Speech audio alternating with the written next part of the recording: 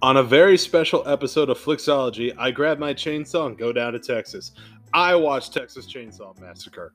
Hello, welcome to the Flixology Podcast, a podcast that looks at all forms of media, analyzes it, and dissects it, whether it be movies, television, music, and sometimes, if we feel fancy, literature. I'm your host, John. It's just me today. I'm here to talk about the new Netflix original movie, Texas Chainsaw Massacre, directed by David Blue Garcia, starring, and I know I'm going to butcher this, please bear with me, Sarah Yarkin, Elise Fisher, Mark Burnham, Mo Dunford, Neil Hudson, Jessica Allen, Oline Ferrer, Jacob Lattimore, and Alice Cringe. Basically, this movie is about a group of kids that buy a old town in Texas and from the bank. The bank cleared everyone out, they couldn't afford it, and they, try to re-gentrification it. And basically, Leatherface is like in the town. They disturb him, and all craziness breaks loose. Folks, this has been another part of a growing trend of the direct sequel stuff that's been going on lately. Because this movie, just like in Halloween, just like in Candyman, I don't know about Scream. I have not seen the new Scream yet. But this one forgets about all the other sequels, and this is a direct sequel to the first original Texas Chainsaw Massacre movie. I like the first Texas Chainsaw Massacre movie, I'm not going to lie. One, it's not really a massacre. You don't really see a whole lot of gore or blood or anything. And then two, it's more of an art house film. And it has some of the most beautiful shots I've ever seen. And it's getting ragged on because, do with the chainsaw. Of course, there's going to be gore. You would think that, but there's really not a whole lot of gore in the first original Texas Chainsaw movie. This one, however, oh my. So basically, this movie tackles a lot. It talks about school shootings, which for some reason that's mentioned in a Texas Chainsaw Massacre film. And it takes the complete story out of the Laurie Strode from Halloween, where you have the original survivor, Sally, who's played by Oline Ferrer, who was a replacement for the Sally Fisher character, because the original actress who played Sally in the original movie, and I am trying to remember that name off the top of my head. I just know she passed. Marlene Burns. Yes, I hope I'm pronouncing that correctly as well. She passed away, so this other woman, portrays her, and basically, she's been waiting for Leatherface. The thing is, though, Leatherface has been hiding away for 51 years up to this point. He has not been seen. We don't know anything about Pa Sawyer from the very first movie. It's not even mentioned. It's like they took away the family element out of the original. Because, it's sort of complicated when it comes to Leatherface. Leatherface is just seen as a giant baby who's just told to do what the family wants him to do. They want him to kill someone, he's going to kill someone. But, there's even a moment in the original movie where he's sitting in a corner and you feel sorry for the guy, even though he is this deranged killer. He's sort of dealing with his own issues. And it's sort of seen as like he's hurt by everything that the family's telling him to do. But, to quote Texas Chainsaw Massacre 2, the Saw is family. This movie it's really weird because the past movies the first one is just straight horror, and then the other ones either have had famous actors and actresses or it deals with dark comedy, and I will get into a dissect of that in a minute. But this movie just doesn't feel like it should be a direct sequel. It feels like it belongs in the Michael Bay universe of these movies, because there is just so much gore in this movie. There's a scene where it's actually played out in the trailer, where Leatherface gets on a bus and he has the chainsaw, and these kids that are buying this town are trying to get him canceled. And there's even one scene where they're live streaming the whole thing, and some guy literally wrote, "This looks fake," and you're just like, come on, really?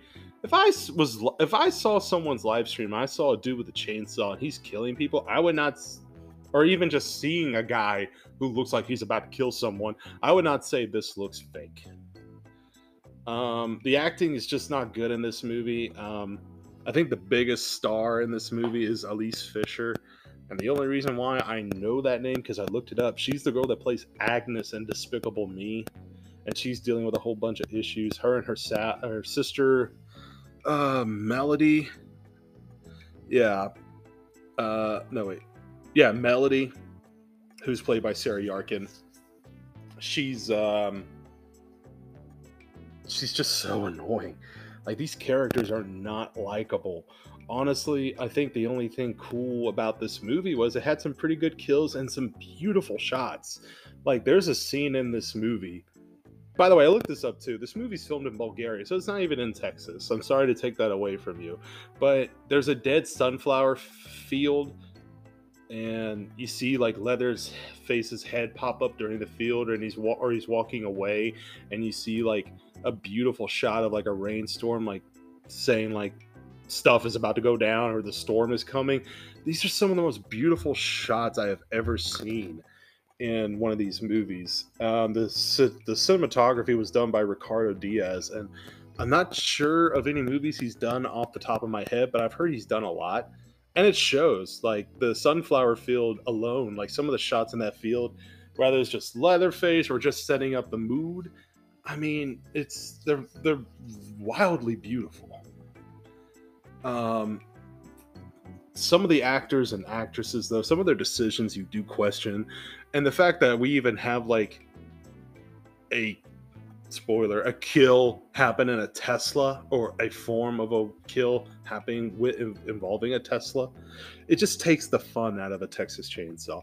It would have been cool if this movie would have been set like maybe 5-10 years with not maybe Marilyn Burns, obviously, but definitely not this woman who played Sally, but like a sort of like survivor that Sally was from this experience, going back to Texas to find Leatherface. Because I don't know, like this movie was really hard to watch because I had so many high expectations, just because of the success of Halloween Kills, Candyman, the new Scream, which everyone is telling me I should see, and I'm a huge Scream fan. Heck, even Leprechaun, the Leprechaun guy, Back to the Hood and Into the Hood, and all those movies, he even got a direct sequel from his original movie with Jennifer Aniston, and it's not terrible as this was. And that's saying something, because we're talking about a killer leprechaun, ladies and gentlemen. Ugh. Ugh. Ugh. But these movies are memorable in its own way. Now, as I've said, I am a Texas Chainsaw Massacre fan. My April, unfortunately, is not, and I get it. It's kind of hard to get in behind a group of cannibals that want to kill you, but it's not even that. I think it's just like the little things in every movie. Of course, the first one alone it's probably the best of the franchise. The second one, the dark comedy alone with Chop Top, very memorable. The third one, which had a very young Viggo Mortensen and Ken Foyer, the dad from Kenan and Kel, and Aragon himself, that was memorable. The fourth one, which is the most insane movie I've ever seen, involving Matthew McConaughey and Renee Zellweger. Then you have the two Michael Bay movies and R. Lee Emery's character as the sheriff. You have Texas Chainsaw 3D, which is probably the worst in the series, in my honest opinion, because I hear a line said by a woman to Leatherface going, "Do your thing, cuz." And then the last one that came out before this, Leatherface, which was a prequel to why he was like this. Yeah, I mean, it's fun. It's not great, but it's not as bad as this. This one is just memorable because the bus scene, really. I think that's the only thing me and April are going to remember out of this whole entire movie. I mean, just sitting here just trying to describe it without giving things away is rough. I will say this. I'm going to give it a 50-50 recommend. I can say you're either going to like it or you're either going to hate it. if you're me and you just like a good Texas Chainsaw Massacre fan and you like Leatherface, which I can't believe I'm even saying that right now, but there are fans out there who do like this series, and yeah, I'm one of them. Yeah, it's worth a recommend just to see some cool kills. I'm not gonna lie. However, if you just want something that's actually scary, there wasn't really anything scary. I think what there's a whole bunch of scares. This movie was filled with them, and then like the growing terror that will lead up to the jump scene. Looking back, I may have gotten scared maybe twice, honestly. And this movie holds, let's see, I got my notes here. This movie holds a 31 on Rotten Tomatoes, and honestly, I would give it an 18. Just because I think my expectations for me personally was that low. It wasn't that high. It was not that good. I wanted it to be good, ladies and gentlemen, but unfortunately, it wasn't.